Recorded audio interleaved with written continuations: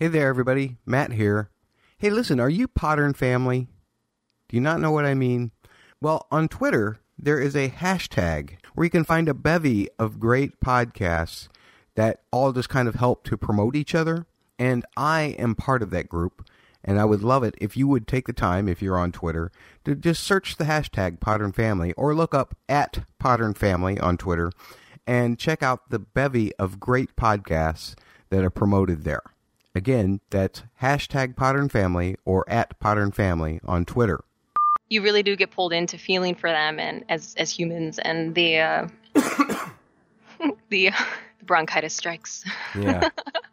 But the Spoiler alert, this podcast will be discussing a novella from George R. R. Martin from the Dunk and Egg book series. If you have not read The Sworn Sword by George R. R. Martin, this might not be the podcast for you. And we will be discussing about things in the context of all of George R. R. Martin's books, so please get read up and then come back and listen. We'll be here waiting. Just thought I'd warn you, and I hope you enjoy. Dedicated to George R. R. Martin's Song of Ice and Fire book series, you're listening to Podcast Winterfell. And now, here's your host, Matt Murdock. And welcome to Podcast Winterfell. It's episode 285 of the podcast.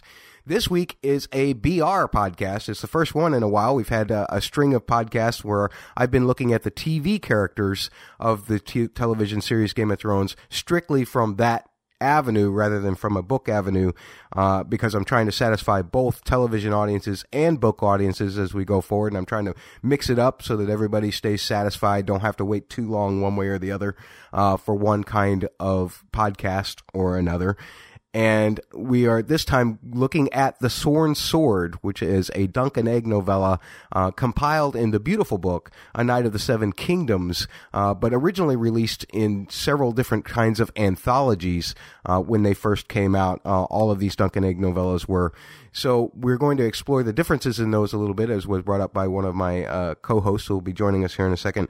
And we're also going to be looking at how it looks in the context of the larger story. My name is Matt Murdock, by the way. I'm from podcastwinterfell.com.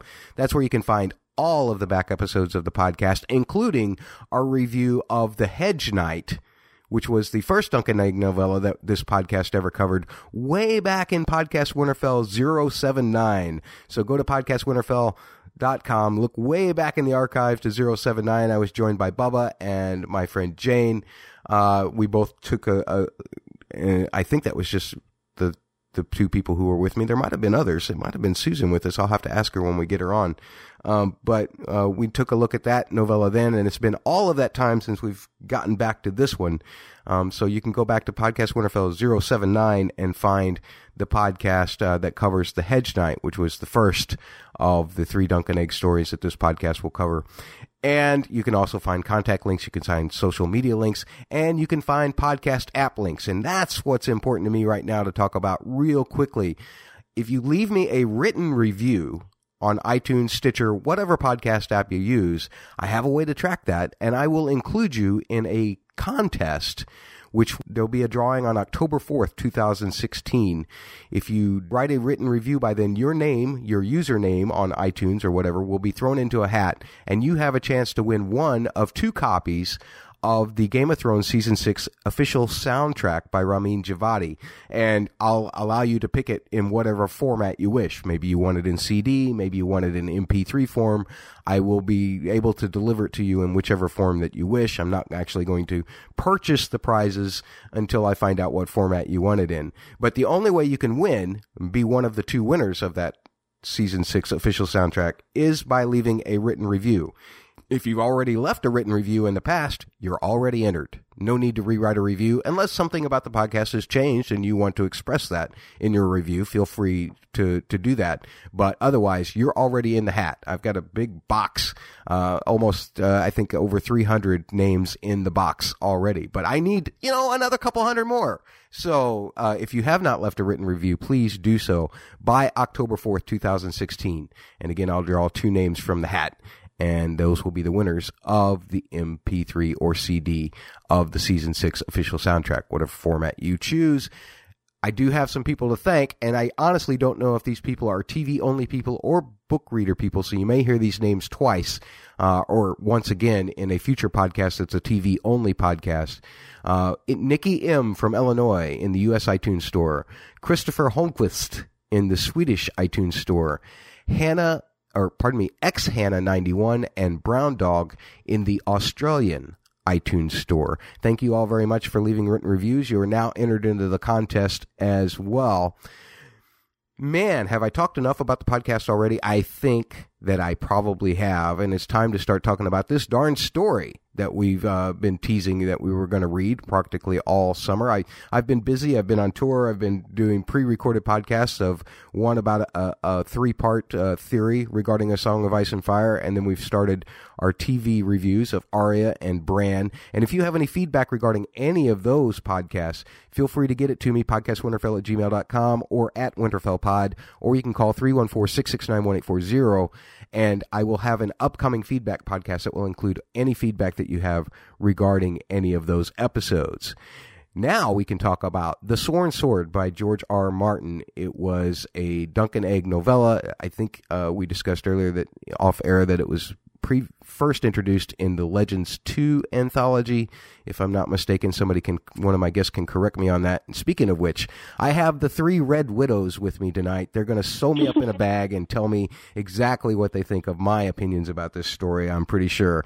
But we're going to start with someone who hasn't been with us for a little while, and we're happy to have her back.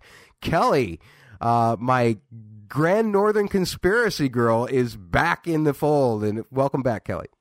Oh, thank you, Matt. Yeah, I've been in school and it's been super busy, but you caught me in a break, so I've got some time, and I, of course, dedicated my chunk of time that I have free to reading a book that I've already read, so I could talk about it.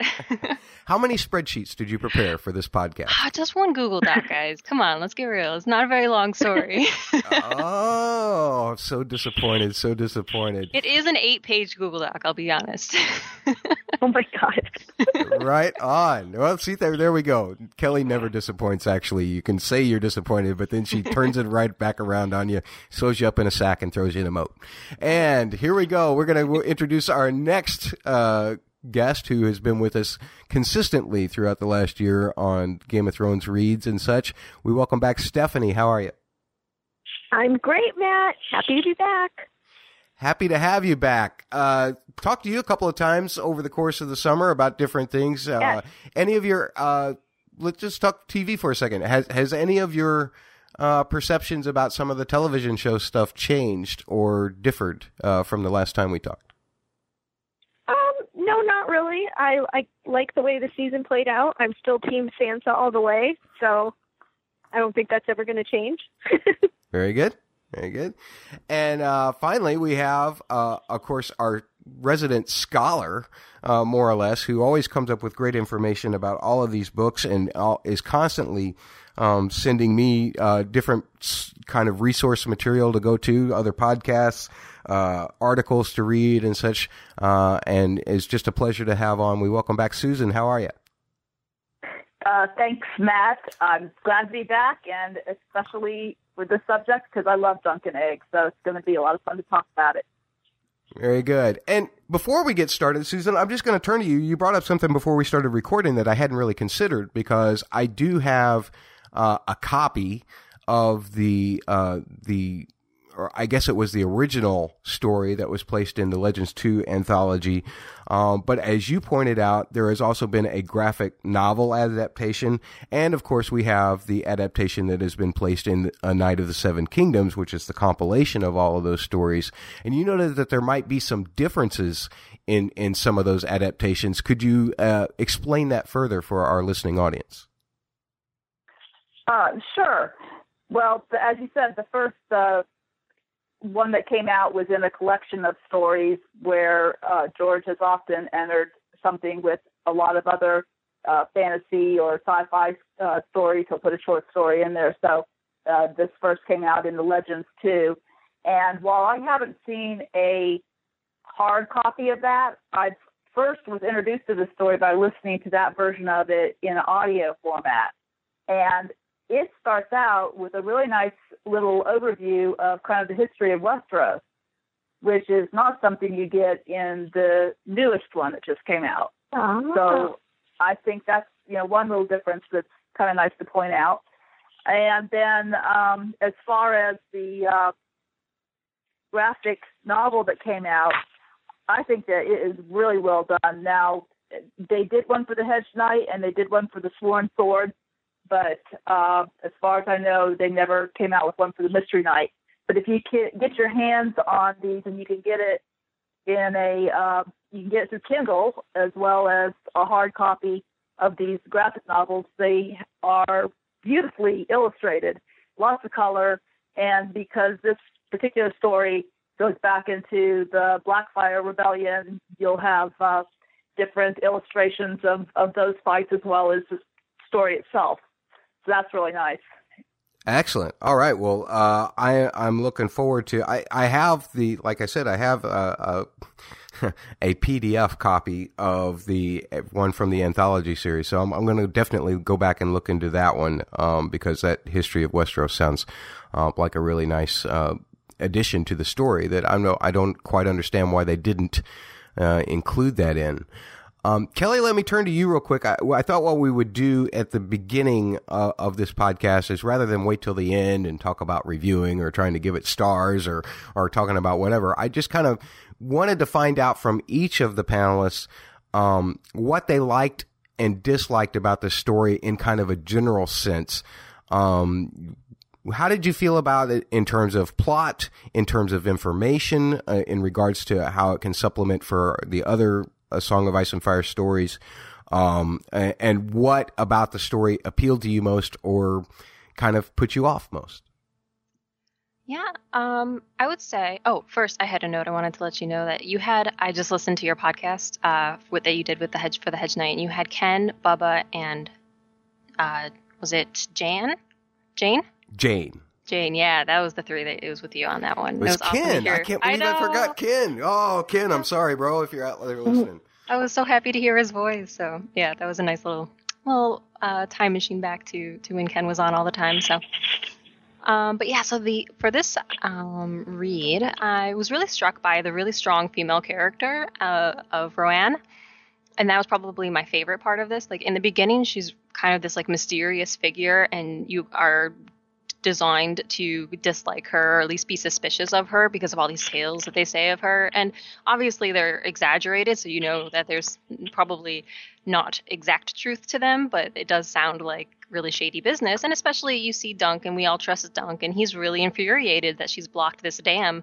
So she's really drawn up to be this like evil neighbor, really, that there's this little microcosm going on in Westeros that between these two neighbors, and it just, you really do get pulled into feeling for them and as humans, and the way that they kind of like unravel like this person that you thought you were sympathetic for in Sir Eustace. You suddenly realize that, especially near the end with when he's actually kind of telling Dunk, remember the story of the little lion, and you're like, is he telling Dunk to kill her? And he meets Dunk goes out into the water and meets Roanne, and gives him this actually really compelling explanation as to why she's doing these kind of seemingly evil actions against Sir Eustace. And you see the position she is in, trying to hold this keep and keep all of these people off of her back, and she actually has a really good justification for it. And you kind of flip 180 in how you feel about each of these characters, and that just her character in general, like, and especially the way she's presented, like you could replace her with a male character and you wouldn't have necessarily any, of the sexual tension between her and Dunk, but you would still have all of the same behavior. And I think that was kind of I really valued that. And I really appreciated George for kind of writing the strong female character that wasn't stereotypical Westeros female that we've seen a lot of the time. Like, she's holding her keep. Like, it's pretty rad of her. Very interesting. Now, was there anything about the story that put you off? I mean, that obviously is a very compelling read for you. I found the plot to be a little bit lackluster myself, but I found the information to be very interesting. It was definitely slower, and I think like it kind of comes from the way he was writing. Like you don't get as many stories or descriptions of food in this one, but you get a lot of descriptions of the weather.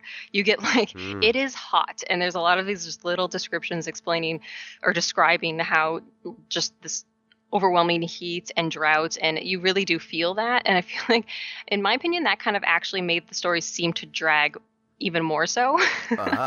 You kind of have this like summer slowness mentality going on when you're reading this, and it just drags a little bit in that sense. Like the tempo is definitely not as up as the Hedge Knight or the one that comes after. Like it is the slower of the three, and you kind of have to have a little bit of patience with it, I think. That's an but excellent it's a different point. style. Yeah, it's just a different style, and he got to have some action in the last one, and then in this one it got to be a little bit slower and be a little bit more character driven, and I think they both have their merits. Very good. Very good. Well, let me turn to you, Stephanie, and ask you basically the same question. Was there a part of the story that you really, really was drawn to, or a part that really, really put you off?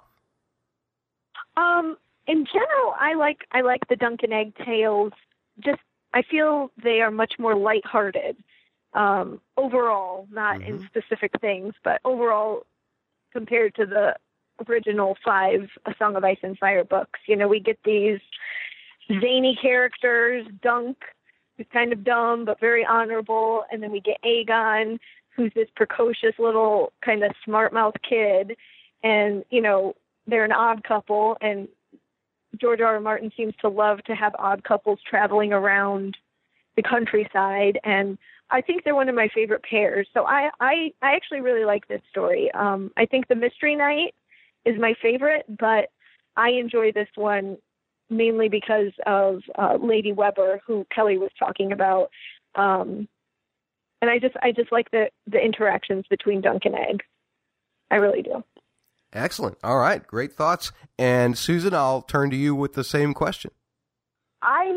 There's a number of things that I find very interesting about this particular one, but I do agree that it is slower than the Hedge Knight was, than the Hedge Knight was.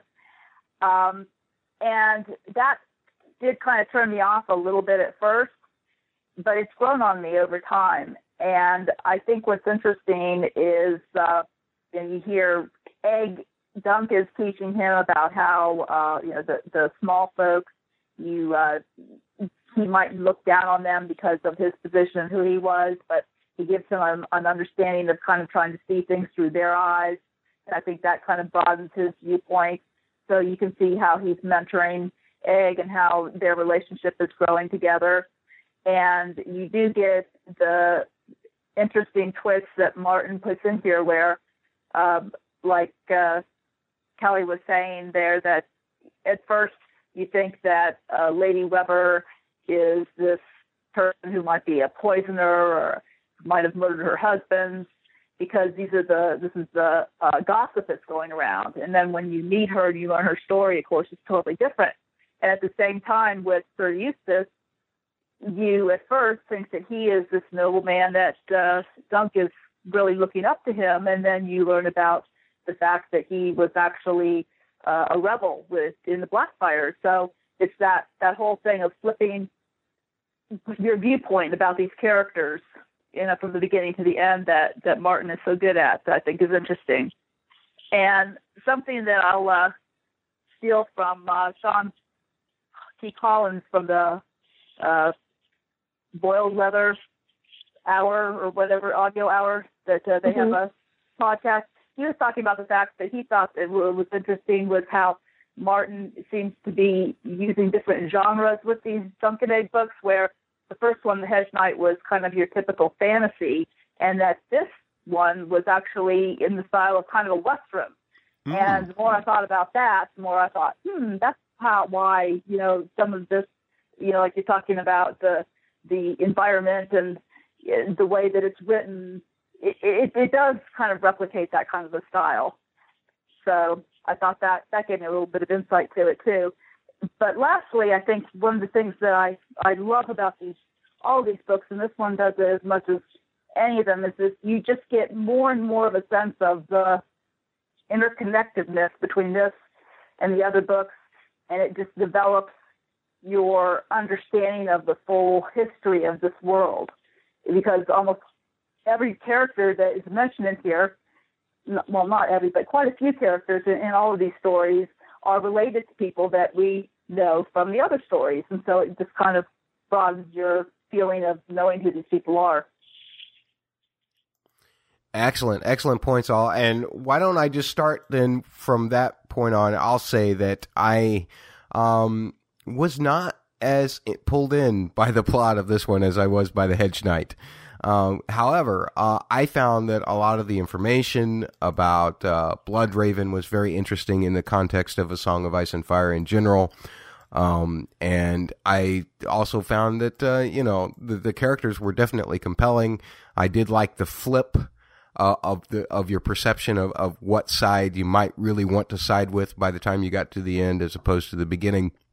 But again, I just I was waiting for something huge to happen, and it just seemed like nothing huge ever happened. I hate to sound like our friend Bubba from the Joffrey podcast, but, skip ahead, let's skip ahead to the summary. The story takes place in the aftermath of the Blackfire Rebellion and opens up a year and a half after the events of the Hedge Knight. Dunk and Egg are in the midst of a terrible summer drought in the Reach, which itself has followed the Great Spring sickness. Dunk has sworn his sword to Sir Eustace Osgrey of Standfast, an old dun knight who dwells on the dual losses of his family and its ancient honors. Gnawing at the bones of fated glory, Sir Eustace draws Dunk and Egg into a potentially fatal conflict with his neighbor, Lady Roanne Weber, over a precious water source. And something, guys, that I just kind of want to start off with in terms of the discussion here is Kelly brought it up, and I thought that the whole interesting thing about the environment, Susan, that you brought up about the whole Western aspect of it, is the environment. And it wasn't something that I had really considered about these stories until reading this one. But it seems that we've heard lots of stories about, how harsh winter can be, how long it can be, old Nan stories of snows going to 100 feet high and everything. But I never flipped that to the height of summer and how a long summer and these kind of long droughts and extreme heats, environmentally, this world is a mess. It's like, one extreme for long periods of time to another. And I love how that exaggeration, increases the tension no matter what season you're in. For instance, it seems like, as we've read in A Storm of Swords or whatever, that the autumn rains are just torrential, causing terrible floods. The spring's probably not that much different than the autumns. And of course, we have the Great Spring Sickness mentioned in this novel, which, to me is kind of likened to some type of, medieval plague.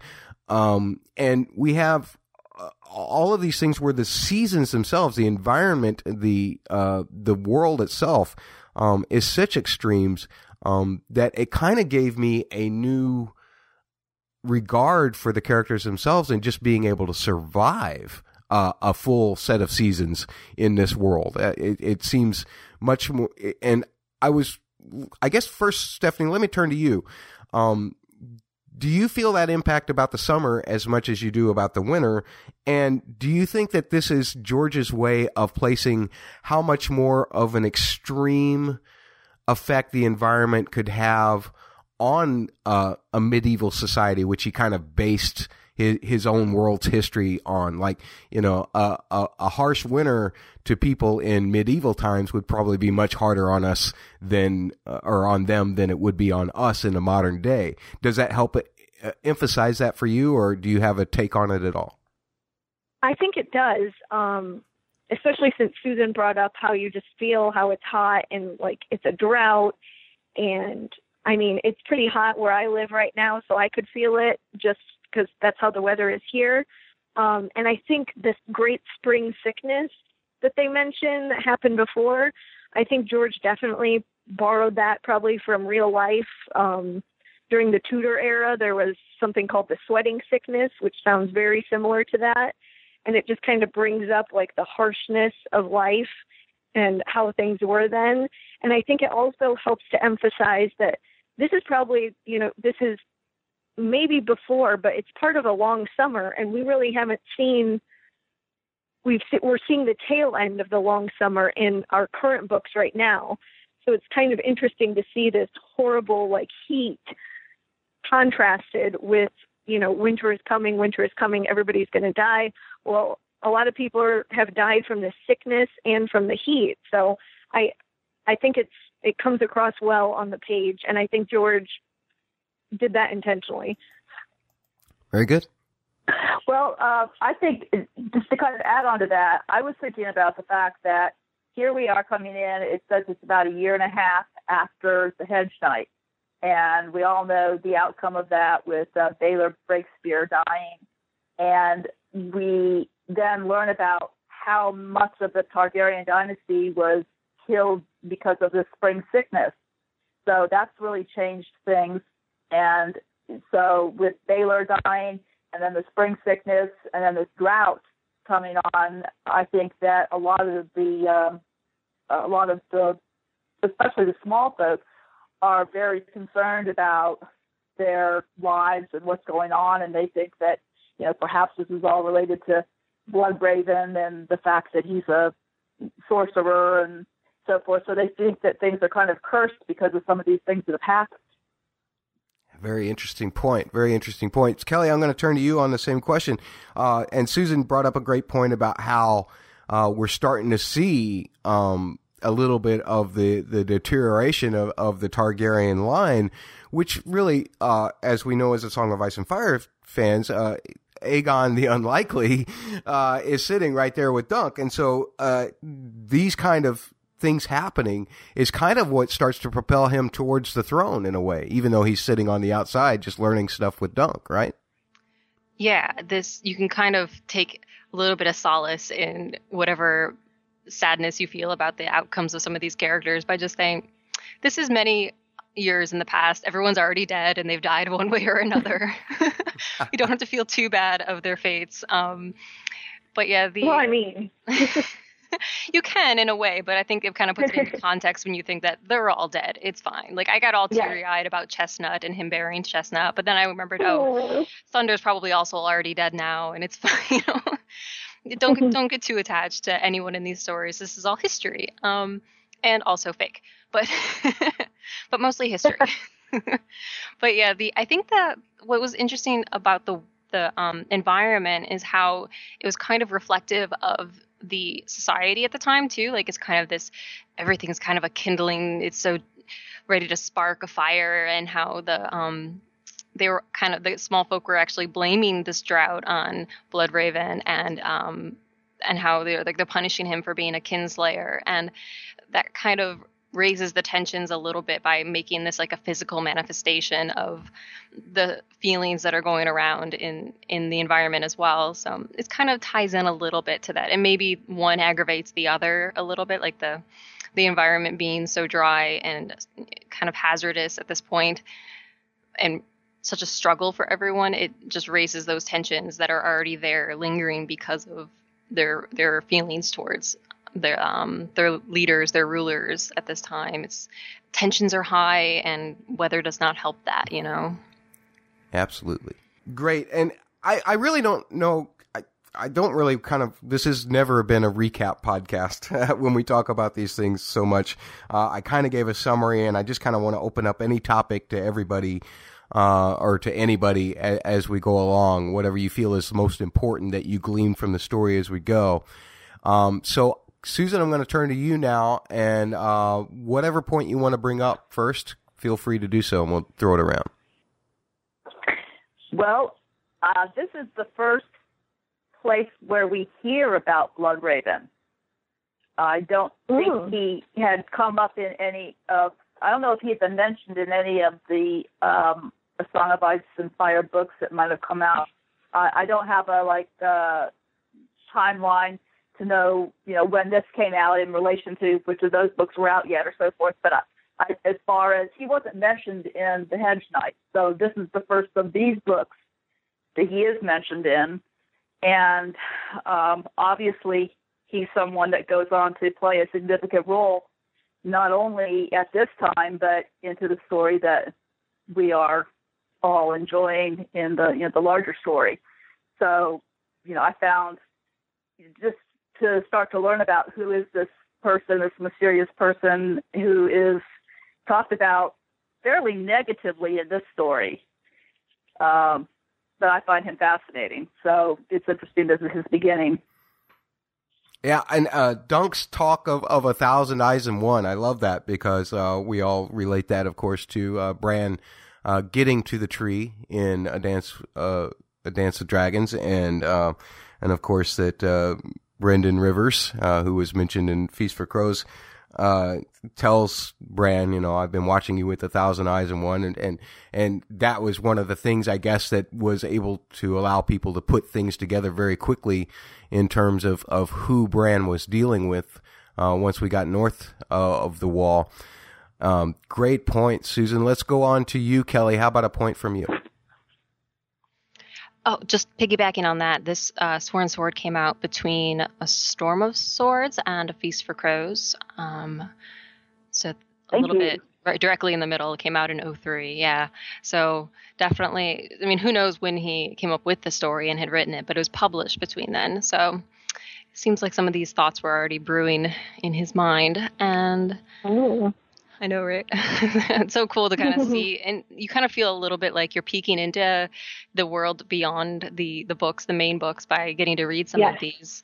It's kind of exhilarating. I don't know, maybe that's really nerdy to say, but I think that the Blackfire Rebellion description was really interesting and I think this is where a lot of the information for like the Battle of the Bloodgrass Field comes from.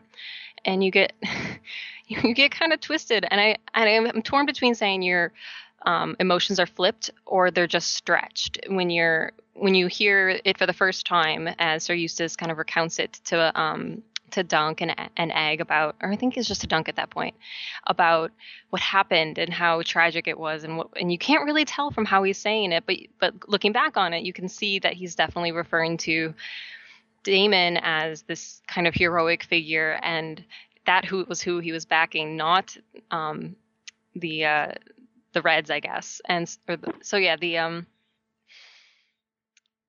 then when you read it back again and you see that he was really a Black at the time, and you then feel sympathy for him, and you can kind of really see how someone who did support a rebellion could be an okay guy, and their reasoning was not faulty in any way, except that they lost. Right.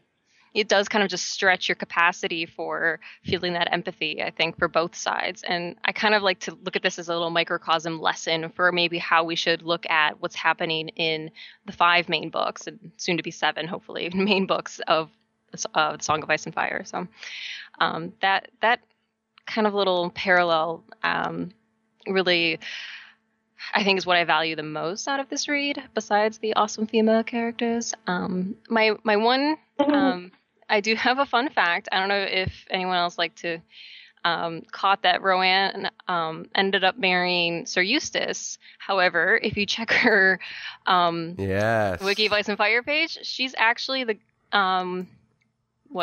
great grandmother of Cersei, Jaime, and Tyrion. So she's Tywin's grandmother. Her and Gerald Hightower, who is noted as a potential suitor to her. Oh yes, in this story, I guess got married, and I know that Tydos, who was Tywin's father, was Gerald's son. So that's kind of interesting. That the world of Ice and Fire has expanded that, because as far as the story itself goes, I suppose we never really got that. Was Roanne ever mentioned in any of the books proper? No. No. Her references page, none of the original books come up. Right. So it's great that when they did the World of Ice and Fire, they just said, well, obviously Eustace is an old man, so eventually he probably died, and she was a widow for a 5th time, and then Gerald came along, and they finally produced some sons and some heirs, I guess. Yeah, and like I said, once you know some of that kind of stuff, it kind of makes any sort of sadness or even happiness that you felt about what happens to these characters feel a little bit pointless or moot. You're like, oh, they ended up getting married. That obviously didn't last very long. I wanted to go back real quick, Kelly, about your talk about the red grass field. Please. Because this totally caught me weird. There's a point in this novella where Eustace says that the grass was not red until that battle. Mm-hmm. Now, what I liken this to, personally, and you can tell me if I'm completely crazy, but is that to say that this kind of botany, this kind of grass or whatever, when I think of the weirwood trees and how their leaves are red, and then you think about Bran's going back through the weirwood network in time and seeing blood sacrifices being made to the weirwood trees, and now I've always likened the red leaves to being because of the blood, that the blood sacrifices to the trees. Is this something similar? Is the grass acting kind of like the same way the leaves are of the weirwood trees? Oh, Matt, you didn't warn me enough. I didn't have time to put on my tinfoil hat. I was unprepared for this. I just took it as it was called the red grass field, the same way that it was called the field of fire. It caught on fire. I don't think it's still on fire now. I think it just was at the time, and so that's what they called the battle. Okay. Well, and the only reason I do that is because Eustace says the grass was not red before that battle. And he's talking like it still is. Oh, I think I took it more as the grass, because there is such a thing as like red grass. I think Jorah tells Dany at one point that there's all kinds of grass that the Dothraki have seen, and they've named some of the red grass and stuff. So I think that there is such a thing as red grass, and he's just clarifying, saying this was not red grass before the battle. But what caused it to become red grass? Blood. Yes. But why? But if I don't think it's red anymore. But that would eventually grow out, and it would go back to whatever it was before, would it not? If it's a different, if it's a specific type of. But I think they're saying since it's been the Battle of Redgrass Field, since all the blood, it's always, ever since then, it's been known as that. Oh. And that's what made them name it that. Like, it wasn't known as the Redgrass Field before that, I don't think. Correct. Well, yeah, it wasn't known as the red grass field, but Eustace specifically says the grass was not red until the battle. I think that is very interesting and possible that there was something to do with that, but I don't. That has something to do with like blood magic happening, like in this world. That is totally been proven that there is such a thing as blood magic, and the children of the forest use it, and this is a thing of nature. So, I'm not saying that you're super duper crazy. But you're saying I'm a little crazy, and that's fine. I'm just sewing up my sack here, or my bag that I'm about to throw over your head. Uh-oh. I'm about to go in the moat here. Let's go, Stephanie, let's go to you for a point. Oh, for a point. Well, I want to talk about Egg's boot. Because, throughout this story, he keeps saying to Dunk, well, we can always just get my boot. We can get my boot. And, if you haven't read it before, you're like, what is he talking about? Like, why does, he's a kid. Like, why does he keep talking about his boot? Like, what a weirdo. And then when they finally do use the boot, it has, his Targaryen seal in it, which proves who he is. He's a prince. He's a Targaryen prince. I thought that was a really great moment. And I was thinking, what did you guys think about when he was mentioning his boot the whole time? Did you guys have any idea what he meant? Could I just jump in? Are you laughing at me, Kelly? I'm a little bit, but no, not because of that. Only because I'm so glad that you brought that up. Because there's two or three things that I just keep coming back to. I was so glad we read this one because his boot is just something that I always say now. Because I wear boots and I keep things in them. Really? Because I don't have pockets on something, so I just keep things in my boot, and it's literally is it in my boot? I have to check my boot. And since my boyfriend read this book with me, he says it all the time too. So this is a major part of my life. This is real. Oh. But to answer your question, I totally just had this little suspicion that it was something that would give them an edge, but I had no idea if it was a ring or anything. These days we wear boots that fit. We wear shoes that you don't have a space for a giant ring. So that did not occur to me. Like, is there like an emblem in your boot? I don't understand. How about you, Susan? Did you suspect the boot on your first read? You know, I can't remember. I've listened to this so many times that I don't remember how I thought about it originally. Understood. It's I'll have to say that, you know, I had a feeling that it had something to do with his, you know, identity, because it seemed like every time it came up, right. Dunk was so adamant about, you know, him not doing it. But I thought that maybe it was something, you know, the boot itself was the symbol of who he was. You know, I didn't think that there was something in the boot. So that was the way I took it. Susan, let's go to you for a point. Okay. Well, about the spring sickness, one thing I thought was interesting was that they talked about the fact that it did not go to Dorne and it did not go to the Vale, because both of those areas of the kingdom sealed themselves off. They kind of like put a boycott. They sealed off their roads and didn't allow people to come in. And the thing that I was just thinking about that was, I wonder if there will be anything that might happen in the future if we end up having like a grayscale plague or something like that. Yeah, you know, that has been kind of proposed, that, you know, something like that might happen amongst all the different tragedies that we're going to be looking at here towards the end of, you know, the conclusion of the main series, that if there will be any areas of the country that will take that tactic and be able to survive or avoid contamination because of that. This might foreshadow. It might. That's good. Yeah, it might very well might be. The isolationist kind of attitude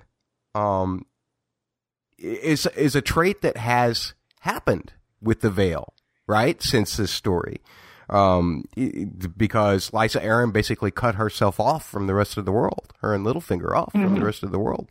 Right. And Dorne has always kind of been on the outside anyway. So exactly. I think there are some very definite characteristic similarities throughout history, and that's one of the things that I love about George's stories, is that he does show that history tends to repeat itself, not necessarily in the same way, but maybe even just kind of characteristically the same. And I love that aspect of it. So I love that thought. Speaking of the Vale, I just wanted to point out that the Vale was led by the Lord of the Vale, did lead the vanguard on the Battle of the Red Grass Field, and that was kind of an interesting thing, that because this is the second time. I don't think you've read the Dance of the Dragons, the Reds and the Greens, or the Blacks and the Greens. What was that one called? Yeah, the short story. Yeah. That one is another time when you see the Vale of Arryn take the side of the loyalists of the Targaryens, and I just wonder if that has future implications for the what we see happening in the like Winds of Winter coming out next with Aegon. You know? Yeah. Yeah. And I think historically one reason for that is because the Vale and the Arryn family was one of the families that married with the Targaryen family earliest and had some of the greatest alliances with them. Mm-hmm. So that I think helps. Yeah, and it's just like another example where we see them supporting the Targaryens, and I just kind of like little nuggets like that. Sorry, that's just my speaking of the Vale moment. Very good. Kelly, let's go to you with a point. Oh, a quick one then. I have one. The repetitiveness that I know we all love, and nobody is ever annoyed that George does this. He has his characters just repeat the same thoughts. And I don't know if this is realistic. This is how you think sometimes, like that's great, and you can see yourself in these characters. But this is definitely strange to me. But you get again Dunk thinking Tansel Too Tall was her name, but she was not too tall for me, which I just thought was adorable. But then the one that he comes up with for Lady Weber is that I bet she's freckled all over. And he thinks that a couple times. And you're kind of gratified with it by the end, because then you kind of hear that she must have been thinking the same thing of Dunk, because she says, "I bet you're big all over."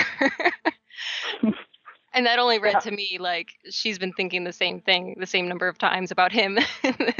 Every time he thinks, "I bet she's freckled all over," she's been thinking, "I bet he's big all over." Mm-hmm. Yeah. They are a little bit. together.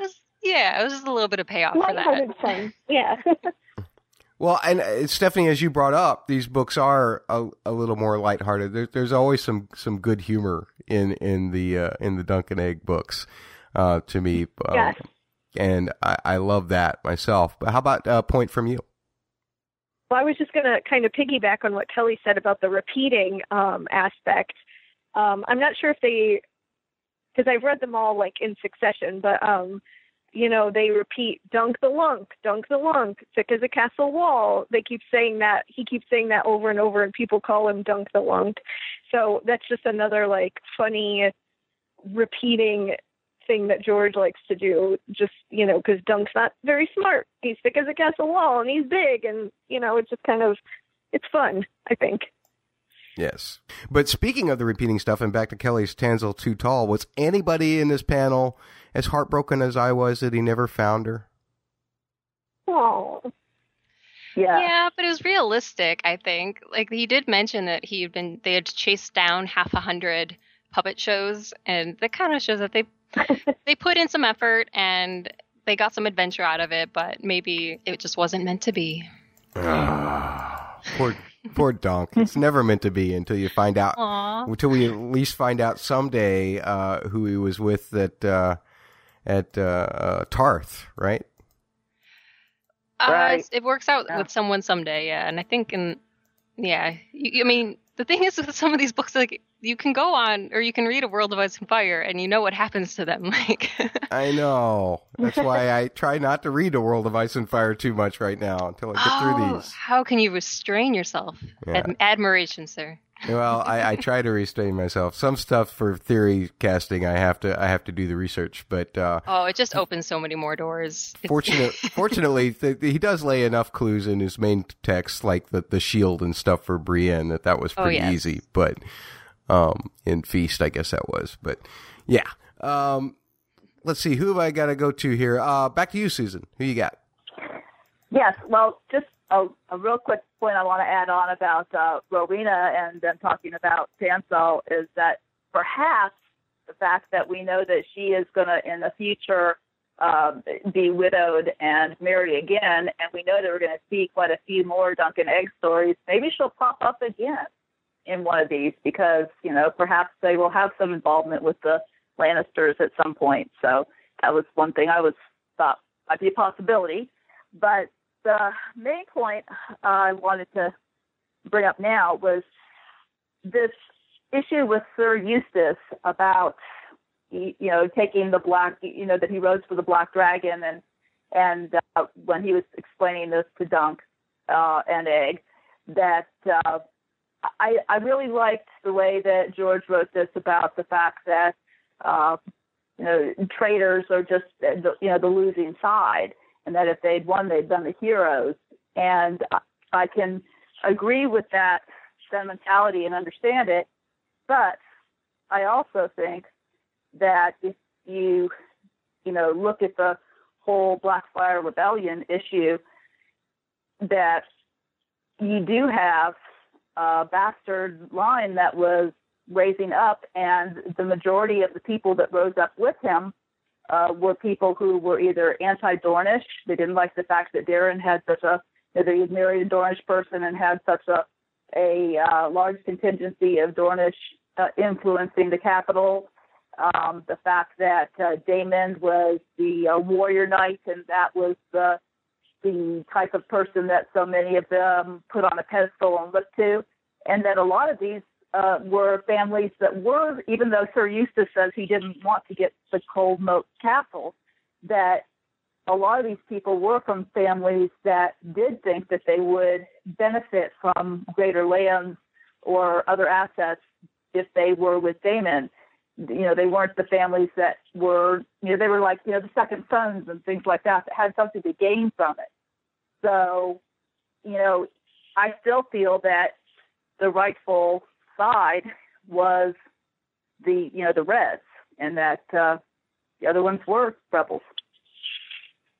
Well, it sounds like what the blacks were trying to do was kind of form a bit of a democracy. Like they had different values than their leader that they owed fealty to, and this is just like a bizarre concept in this world that I don't agree with the values of the person who is above me, therefore I'm going to make a change. And in our world, we're like, yeah, you vote somebody new in next year, but for them, like, right, this is their version of that. So we can kind of sympathize in that way. However, yeah, like I definitely don't sympathize once you get down a little bit deeper with what they were basing those values off of, which was, he had women talking in his ear and he surrounds himself with these dark-skinned people. And it's like, whoa there. That's the kind of talk that, you don't want to put weapons in the hands of them and give them power. Like, that's really bad. But they were also people who just benefited from war as well. They benefited from having things to fight over and winning when the winning was done and having gains from that. So there was a lot of less savory aspects, I think, than how it was perceived through the memories of this aging knight. But it does kind of sound a little bit more glorious and a little bit more honorable when he's remembering it. So I understand the sympathy and also the conflict within that. Yeah. I got a couple points here that they're just kind of trivial little things, but when the Osgrey heritage, about the whole coal moat being theirs and everything being up until the Field of Fire, and I love this, just this slight mention, which of course the television show with their Blu-rays and such have really expanded upon. They had a thing, I think, in the season 5 Blu-rays that I managed to catch on YouTube that explained the story of how the Tyrells came to power. And there's just one little mention here in this of how the passing of Highgarden from kings to Stuarts. That little line in there actually just kind of got me. It's like, whoa, I forgot how in depth with these books you have to be to catch little things like that, when sometimes the television show, say with like the confirmation of R plus O equals J and what have you, can be so overt, and how clever George is in just tucking little things in like that. Yeah, what were you referring to in the Greens Rose? Oh, you were saying when they used to own the land of the Reach, and then he mentioned that it went the, what was it? That he lost a lot of his lands after the Field of Fire. And actually, Lady Weber says later, things change, and she has a whole Highgarden is still Highgarden, though the last gardener died on the Field of Fire. Casterly Rock teams with Lannisters, and nowhere are Casterly to be found. I wrote that down because I thought that was awesome. Yeah, and even Osgrey, just when he's talking to Dunk, and he talks about how Highgarden passed from kings to Stuarts.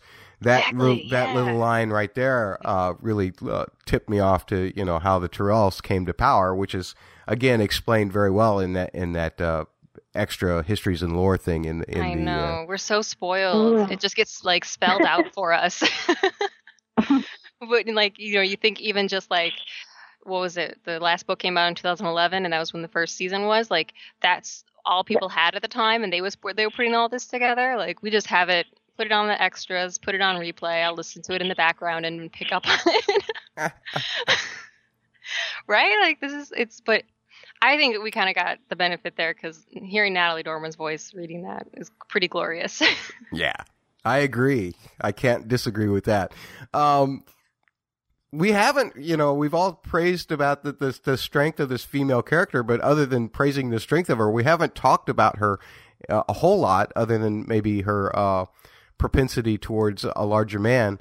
How about we discuss her a little bit? What about Lady Roanne Weber stuck out to you, Susan? Well, I think when they met for the at the river, and she came out in the water to meet Dunk, and when he brought the ring out, and they had the discussion about, when he brought up this was just a pissing contest type of thing that amused her. And then she went on to say how, because of the fact that she was female and a small female at that, she had to be even stronger than the men because they would very easily take advantage of her or think they could take advantage of her if she showed any sign of weakness at all. So I thought, that really showed just how difficult things were for her and how much extra effort she had to put into, keeping her position. Yes, and it made me hate all of the people around her that much more, for sure. That was a key point for me as well. How about you, Stephanie? What were your impressions of Lady Weber? I really enjoyed her, and I especially liked when Egg, comes in and says, like, well, she poisoned 3 of her husbands, and she's a, kind of a witch. He doesn't say witch, but he says, she practices the dark arts, and then he starts telling Dunk about Kiera Seastar, Brendan or Bloodraven's paramour, and how she's a witch and she bathes in blood, and Egg seems just to kind of believe that, like, these women do these dark arts, and it's kind of, he's a child, but it's also kind of believable because she's had 4 husbands die already, and she's still pretty young. I like that I like any of the magic aspect, even if it is the blood magic and the dark stuff. I thought that was interesting that Egg brought it up because we don't really have the magical elements. Of course, that we do. You hear that the first time she was married, she was 10, right? Yeah, well, that's true, but still. I like to look at it kind of the other way, actually, and I like that you brought up that she said that Egg drew the comparison between Lady Shiera and Lady Weber because once you actually see Lady Weber and you realize that all of these things that were told about her or that were spoken of her were really kind of exaggerated or had no basis, that kind of makes me think, well, maybe we should rethink what has been said of Lady Shiera. Right, maybe and you also have to think, like, Egg's a little kid, and who's he here? He's obviously hearing it from somewhere. He doesn't see any of this happen, but it's just interesting that that's what his point is. He's like, well, she probably poisoned him. She's probably doing the dark arts. So, I think he's too smart for his own good, and I think they say that sometimes about him. He's like a little sponge. Like, he just absorbs and reads back all of this knowledge that he picks up. And yes. Makes you very grateful he has someone like Dunk kind of being that source of some of that information, because he's a pretty level-headed guy. Shows you how these reputations can be spun, huh? Yes. Yeah. That brings up an interesting point for me. You guys talking about Egg is I felt a real lack of presence of Egg in this story as compared to the Hedge Knight. Did anybody else feel that? It just felt like he was just there to go, hey, boss, remember the boot. And that was about all that he did. Or, hey, boss, that gal's a witch. That was about the only thing that he did. I don't like girls. It was more or less was basically what it was. It was, he must be at that age where, ooh, girls, but he just didn't seem as involved in the story. And he really wasn't all that involved in the story of the Hedge Knight as well, but it did seem more involving because Dunk engaged or was learning about him and engaging with him more maybe than just Egg being kind of on the side and drawing a bath for the guy like he was in this particular story. Yeah, the relationship is kind of established, and you're not like learning or having to see every scene with them together. It's kind of assumed that they went about their normal business, and you don't need to read about it on the page for the plot to advance, I guess, is kind of the only thing I can think of is why he's not as present in this book. His actions are not as consequential. It's maybe more, this is a tale of Dunk and Egg. Ah.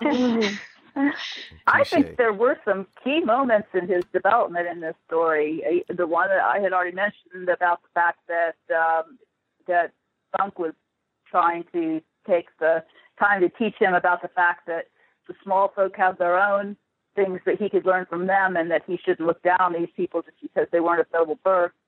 And another conversation that they have that was, I think, related to when it was after they had left Cold Moat, and we're talking about the things that were said there about the Targaryen princes and his father and so forth, and the idea that Egg was looking down on people that were bastards, and what his opinion was on that from what he had heard, and how Dunk brought up the fact that he, in all likelihood, is a bastard. So it kind of opened Egg's eyes there, too, to where, I shouldn't just think, all bastards are deceitful and born of lust and all these things that he's heard from the Septons and so forth, when, this person that he obviously looks up to greatly could fit into that category. So, I think, some of that, and then the whole issue of just, his ideas about the magic, and I think, those were things that he probably had to confront and get over a little bit too. So I thought his character developing in some significant ways. But I think what you're saying, Matt, is that like his actions are more observing and drawing statements or drawing stories out of the other characters like Sir Eustace and Dunk and Lady Webber, whereas he's not actually as much of an action character. He's more of an observer. Yeah, that was commentary. But Susan, I do really appreciate your point in the fact that obviously these are lessons that he takes with him as he ascends to the throne. So I think that is an excellent point, and that's something that I had missed in looking at it from the reverse perspective. So thank you for that. Can I ask? Sure. With regards to Egg, if you guys have an opinion, if he is more reminiscent of, and I like drawing parallels to the books, of Arya or of Aegon to you, the Rhaegar's son. Ooh. I think he's Aegon, the one that we meet in Young Griff. Yeah. I think he's more, at least at this point, more reminiscent of Arya, just because, he kind of has an answer for everything. He wants to insert his commentary. Arya is pretty similar. He has like the mouth, kind of a smart mouth. I think, like I said before, they're both a little too smart for their own good. They both should maybe just shut up once in a while. We don't really get to know young Griff or fake Aegon that much, but I see more of his like Arya and the precociousness of both of them. What do you guys think? I'm going to split hairs and say I think his story and his experiences remind me of Aegon's experiences, and how that is very promising for Aegon because, I'm sorry, they're both named Aegon. That's very unclear. Young Griff, it is very promising for young Griff because Aegon was a good king. So I think that there's some hope there for somebody to be raised with these experiences of being among small folk and experiencing life and all that stuff that Varys quoted to Kevin about his how he will be a good king. And I think maybe even they drew on this experience that was kind of Egg's life up till now in order to kind of mold this person, young Griff, to be the kind of leader they think that Westeros needs. But on page, I think he's definitely has some Arya moments, and I adore that about him. I think he's maybe listens a little bit better than Arya, though. So Arya was a little bit more willful. I think Egg is a little bit more clever, where Arya is a little bit more blunt. Well, just kind of the way he got Sir Eustace to tell Dunk to take him with him when he goes to see Lady Webber. Right. He goes to bed and then he wakes up in the morning and Sir Eustace is basically quoting what Egg said to him the previous night. And he's just too smart. It's awesome. But Susan, did you say what you thought? No, I didn't. I was just trying to clarify who you meant when I was saying. Yeah. Actually, I'm not sure that I see that much of either one of them, but if I was going to have to choose between those two, then probably I would lean towards Arya too, for the reasons that you all have said.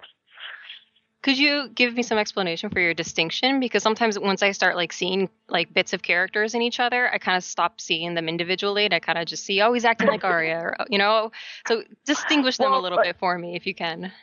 Right. Well, with young Griff, I mean, we, as you said, we didn't get to know him that well, but we saw someone who was, we were told the things from Barris that they were wanting him to be, and hopefully those were things that he had learned quite a bit of. But what we saw was a lot of him being, taught lessons and so forth. And even though, other than turning the chess, not chess, but the game board over with Tyrion. I thought he was pretty polite and respectful with all the people on the boat that he was interacting with. But he did get to seem a little bit more of the princely, arrogant attitude when he went to go visit the Golden Company and so forth. And I haven't really seen any of that in Egg yet. Yeah, so it's the things that you all were commenting on in terms of Egg being very clever and, some of the characteristics of Arya that we like. Kind of a bold girl who is, in the thick of things. That's, I would say probably a little bit more towards Egg, but I'm not strongly. I don't really see him strongly. I just didn't really feel any affinity with young Griff. Oh, I'm glad you said that, because now that you're saying that, I am thinking I can't picture young Griff or Arya sitting down with Sir Eustace and calmly asking him, why did you betray my family? Could you please explain this to me? Good point. Excellent. I thought it was so funny when Sir Eustace, he got angry and was saying, your father is an idiot or whatever. I know. He wouldn't say that if he knew who the father was. Or he might, just not to his face. Yeah. For sure. Matt, has anyone convinced you one way or the other? Are you backing out slowly, closing the door? I'm backing away and closing the door quietly so that I can go cough because of my bronchitis. And I'm going to quickly change the subject. I want to talk about Bloodraven because he is, as Susan mentioned, He's introduced in this story. This is a significant part of A Song of Ice and Fire, something that we now, as when we theorize and everything, we lace a lot of things tied to Bloodraven going through the story. And I'm going to start off, as Kelly would expect, very crackpot here. The Bloodraven tells of sorcery here and how he might be controlling Aerys. Let's just start through that. We know where Bloodraven ends up. He ends up in the tree, which means he is very powerful. And we know that means warging and green seeing ability for the most part. And Bran has exhibited those same kinds of similar powers. We know that Bran has the ability to warg into Hodor. We know that even someone like Varamir, who is a skilled warg, could warg into, at least for a little while, into a human being. Is it possible that these stories of Bloodraven controlling Aerys actually true? Is he warging into Aerys and making Aerys do things that Aerys would not do?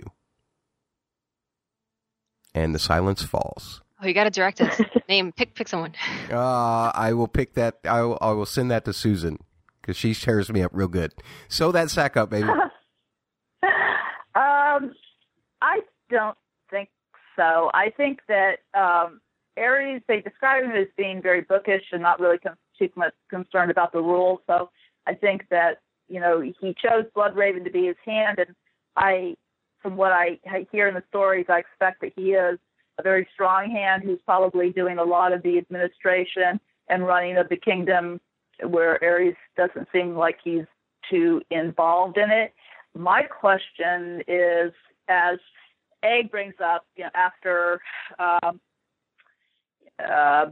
Darren died and then the two princes, Baelor Breakspear's son died, so that's why I guess the kingship went on to Aerys. Why did he decide to choose Bloodraven as his hand over Maekar, which brought up this rift between them. I'm not sure what the judgment call was there, but obviously Bloodraven was important and instrumental in the whole Blackfire Rebellion, so there may have been things that Aerys saw about his role there that made him choose one over the other. They were both involved in it. but I don't see him controlling Ares. Now, if it was the other son, the Rhaegal, who's talked about as somewhat mentally deficient, maybe that in that case, but I don't think so. Very good. Kelly, you going to shoot me down too? I think it's maybe less magical than you are suggesting. Darn. Sorry, I think he's, as we kind of saw, he was really manipulative with Bran, and I think that that's just a skill, and he was using magic to be able to reach him, but otherwise he was really just being manipulative, and maybe even that's just a skill that he has, and I don't think somebody in power like that doesn't have that skill to be able to manipulate people around them. So it's possible that he was using magic to spy on Ares and kind of get maybe some information for how he could best manipulate him. It's definitely possible that he was using sorcery in those kinds of ways that were less like warging into Ares or something like that. But I think he's obviously powerful in sorcerer and even just in being a, I don't know, he has like this insight and this knowledge that does not seem to be normal, and I would definitely say that he uses magic for that. So I'm leaning your way, Matt. You've got me leaning. Uh-oh. Leaning in. Don't lean in too far because the moat's right here, and I've already got the sack around my neck. Stephanie, you're my last hope for a full jump into the moat. Well, I mean, I do think, as Kelly said, he uses magic, and I think he definitely is a spy and is working into crows or whoever. And he uses magic in that way, and he's powerful, manipulative. But I don't think he's actually working into Ares.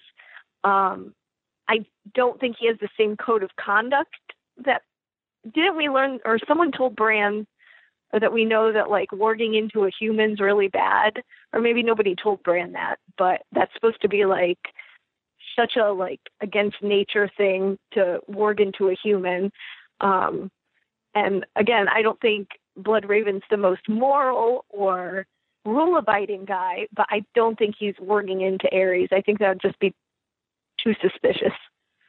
Sorry, Matt. Darn, and I go down with the stones and the sack around me. Very good. Hey, guys, Stephanie, let me ask you this.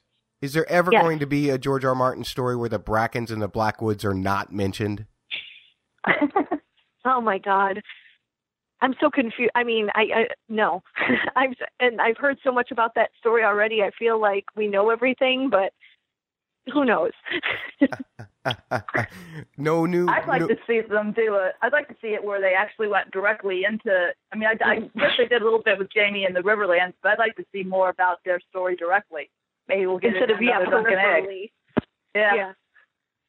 Possibly so. What else have we got, guys? I'm going to go around. I mean, we're coming up on an hour and a half here, or shortly, so I kind of want to start to wrap this up. But okay, I don't have anything big. Just a couple of little points. When you brought up warging into humans is an abomination. That's something we learned from Varamir Thickskins. Mm-hmm. So I just wanted to bring that up because where did we hear that before? Before we heard it. And also the point that the newest version of these stories that has come out in the Night of the Seven Kingdoms, that the audio version is narrated by Harry Lloyd, who played Ferris on the television show, and he does an excellent job. Really? They didn't get Roy? Nope. They have Harry Lloyd. I'll be darn. Wow. Just like they have Ian Glenn for the Princess and the Queen and the Rogue Prince. Oh, it's amazing.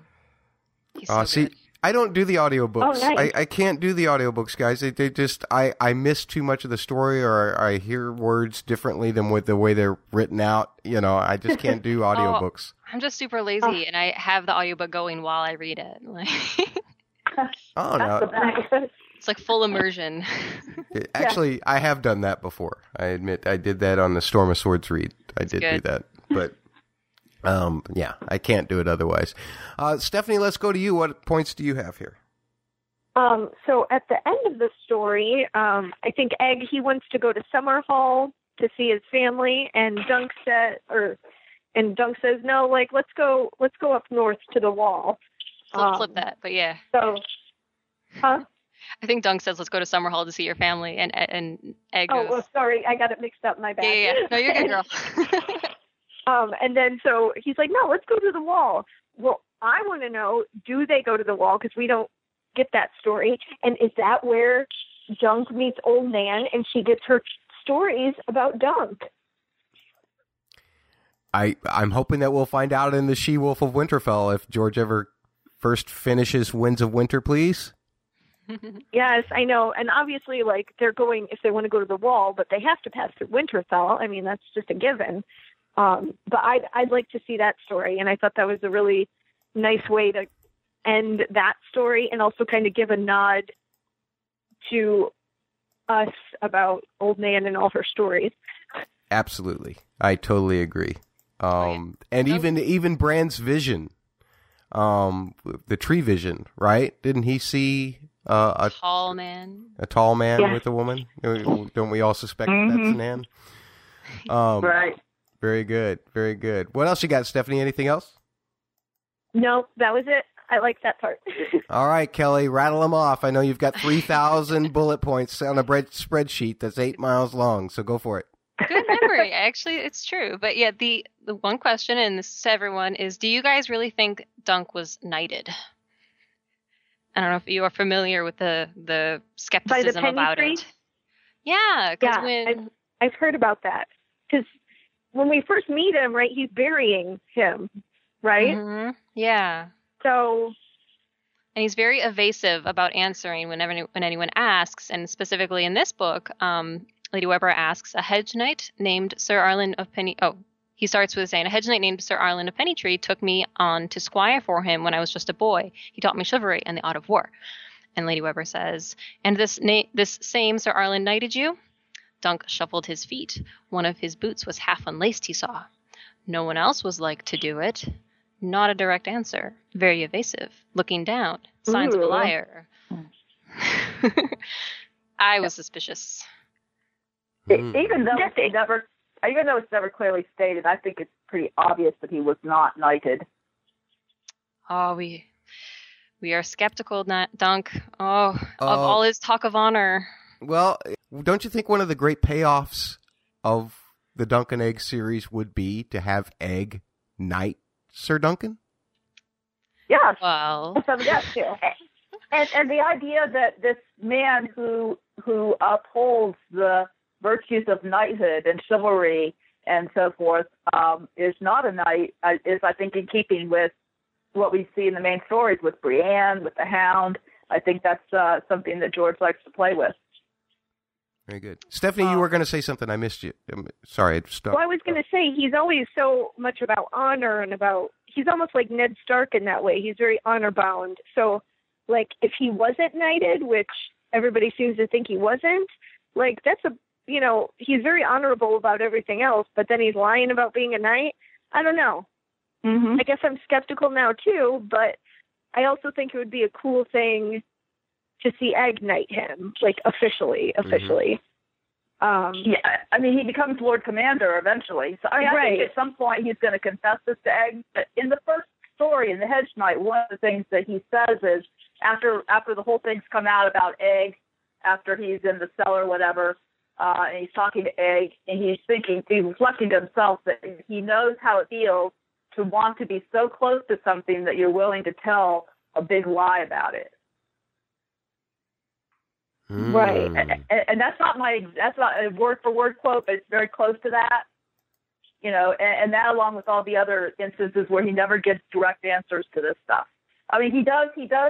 I think it's with Baylor Breakspear. It's either with Baylor Breakspear or with the Castellan at the castle when he first goes up. He does say that Sir Arlen knighted him, so he does outright lie at that point. But any other time, his wording is very evasive, and there are other hints throughout. So I think it's a given. Oh, I'm glad. Okay, cool. Matt, were you suspicious? You know what? I didn't know whether to interpret that as trying to hide the truth or just humility. I really didn't, because I have such a high opinion of Dunk that I wanted to think it was just humility, but maybe not. Yeah. It would be a little bit tragic, which is kind of thematic. Very thematic. No, tragic? George? Never. He's all sunshine and rainbows and unicorns on Skagos. Matt, I think you need to reread. Yeah. I must have missed something in the text. There's not much textual evidence of happiness anywhere in George R. Martin's books. Anything else, Kelly? Can we go do one more round robin, or is everybody all done? No, go ahead. It's all you, girl.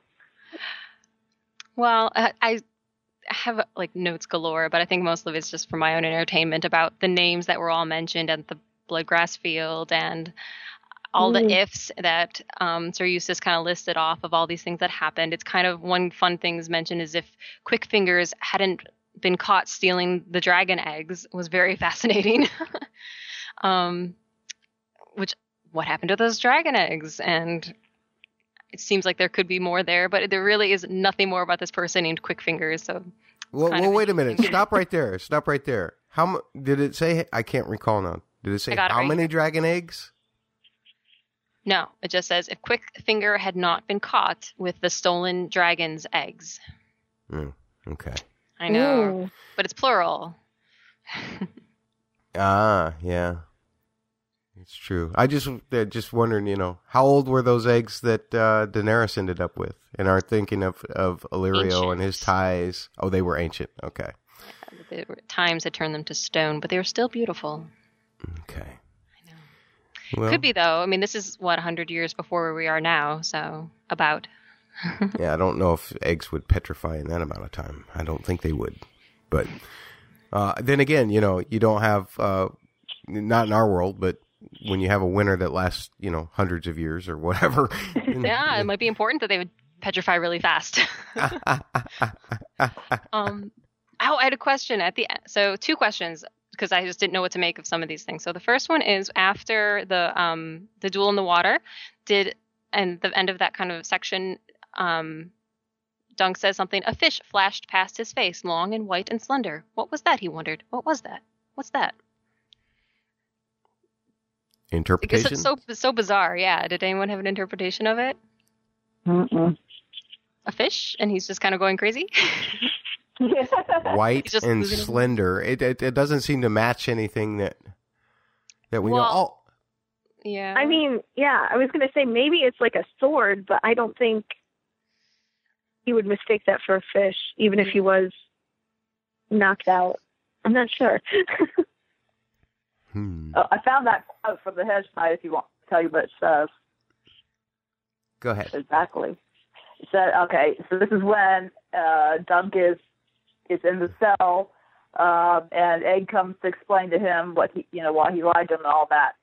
And after he explains how he wanted to be somebody's squire, and because he couldn't be Darren since Darren was in the inn drunk and so forth. And Dunk looked at him thoughtfully. He knew what it was like to want something so badly that you would tell a monstrous lie just to get near it.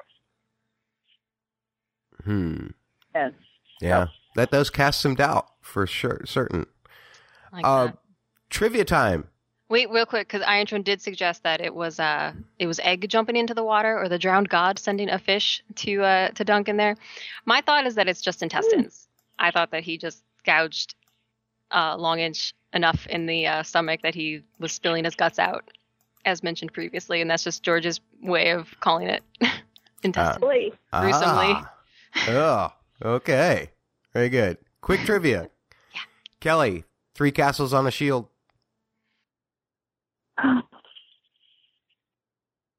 Oh. 3 castles on a shield. And that's from the Mystery Night, right? I think so. Oh my god, I was on mute. I was totally saying it. I'm sorry. Oh, you were? Sure, Kelly. I Googled it. I have it on my, I did a search on my Google Doc because, like I said, it's 8 pages, but I did write it down. And yeah, I have a lord with 3 castles on his shield, Lord Gorman Peak, cut down Roger, Arlen's nephew / squire. I was talking. I'm just dumb. We'll find a way to edit that to where it sounds a little better. Susan. Yes. Egg likes his bath scalding hot and doesn't seem affected by the heat. Dun, dun, dun. Yes. More Targaryen heat resistance? Well, yeah. I mean, certainly. Or at least heat enjoyment, where they like it hot. Tolerance. Yes. Enjoy the heat. Is that why you think the tale of Summerhall is so tragic? Because he thought something might happen that he couldn't do, that television show Danny can? I don't know. I'm not going to venture a strong guess there yet. I'm going to wait and see. I really don't know what happens. All right. Let's see. Stephanie. Yes. Is the moral of this story and all of George R. R. Martin's books, in fact, what Bennis says? Shouldn't go turning over rocks, Lunk. Never know what might crawl out. Yes. I think that's exactly what George is wanting us to say. Just don't be going messing around with stuff. Just don't. Might not turn out very well. Or it might. Who knows? Who knew that there were so many Lancels in the Lannister line? A fourth or fifth king, Lancel? From the Rock? Right. Yielding a Valyrian steel sword, which would have been named what, Stephanie? What? I know.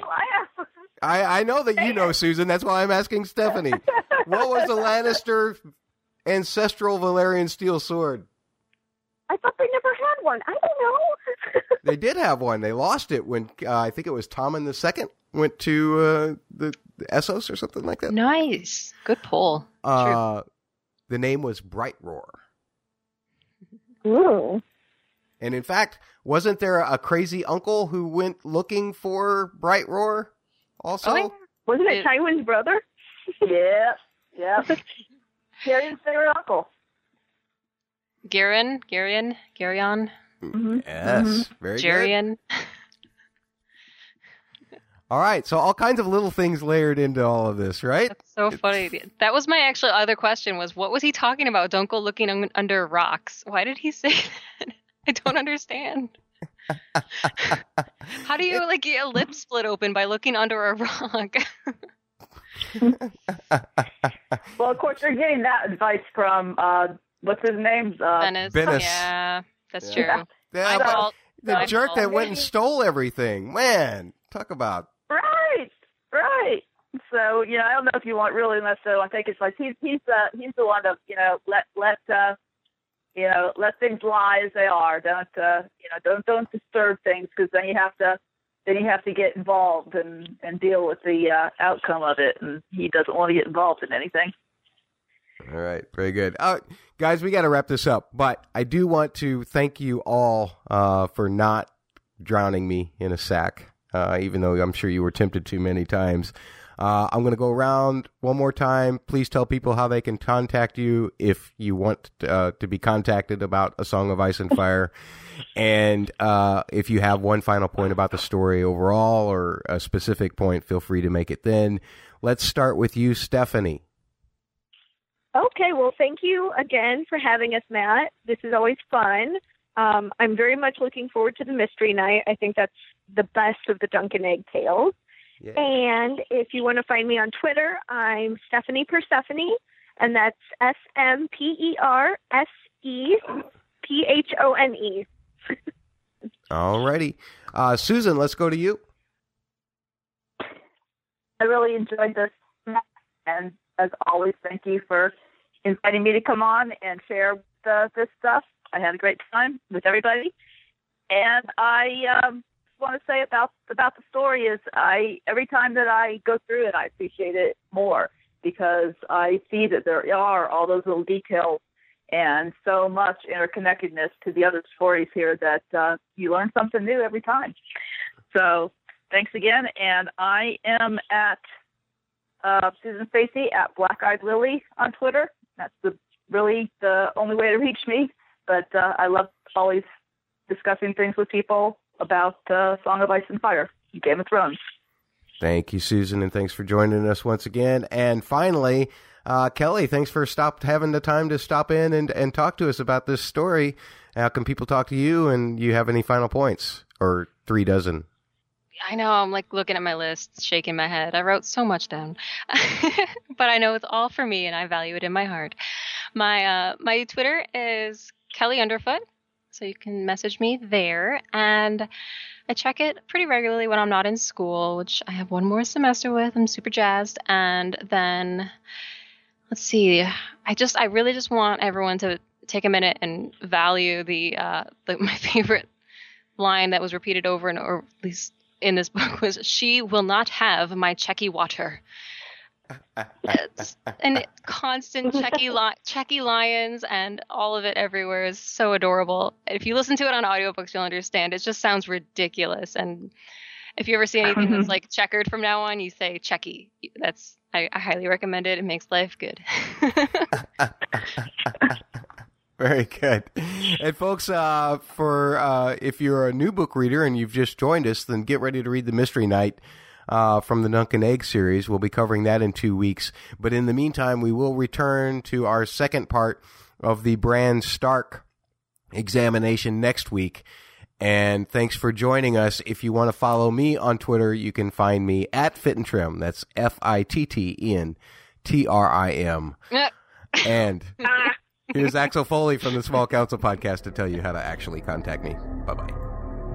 You've been listening to Podcast Winterfell. Find the podcast blog at podcastwinterfell.com. Follow the podcast on Twitter, twitter.com/winterfellpod. Contact the podcast either by email, podcastwinterfell@gmail.com, or by calling the listener line, 314-669-1840.